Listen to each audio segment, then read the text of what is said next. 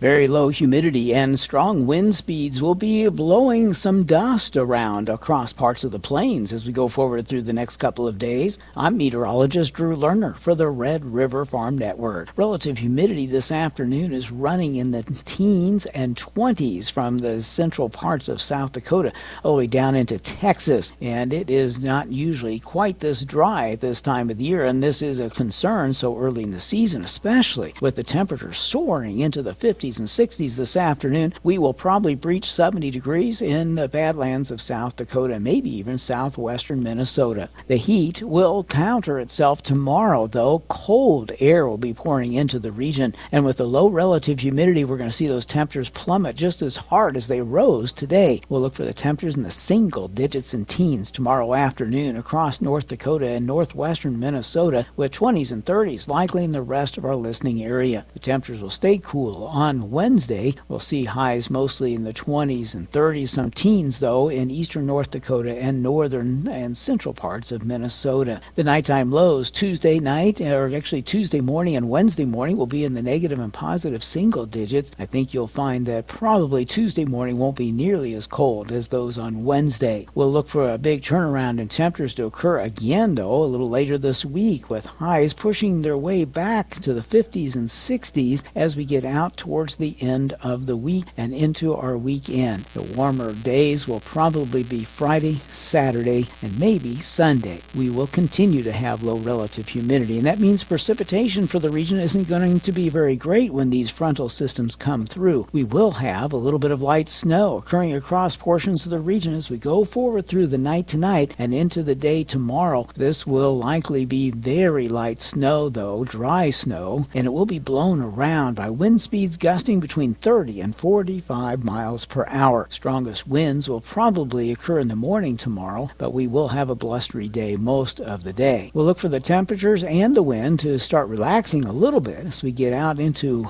Tuesday night and Wednesday morning, but we're still going to be quite cold across the region, negative and positive single-digit readings likely Wednesday morning, and that will be the coldest morning. We'll expect whatever snow falls to be running a dusting upwards to 1 or 2 inches. There could be something a little bit greater in northern Minnesota, but I wouldn't get too excited about that. We'll look for some 2 to 4 inch accumulations perhaps in a few locations, with a considerable amount of blowing and drifting, and some of that may impact eastern North Dakota as well. A little later in our forecast period, we will come back to another shot of snow as the second reinforcing shot of cool air arrives. That'll be on Friday going into Saturday. For the Red River Farm Network, I'm meteorologist Drew Lerner.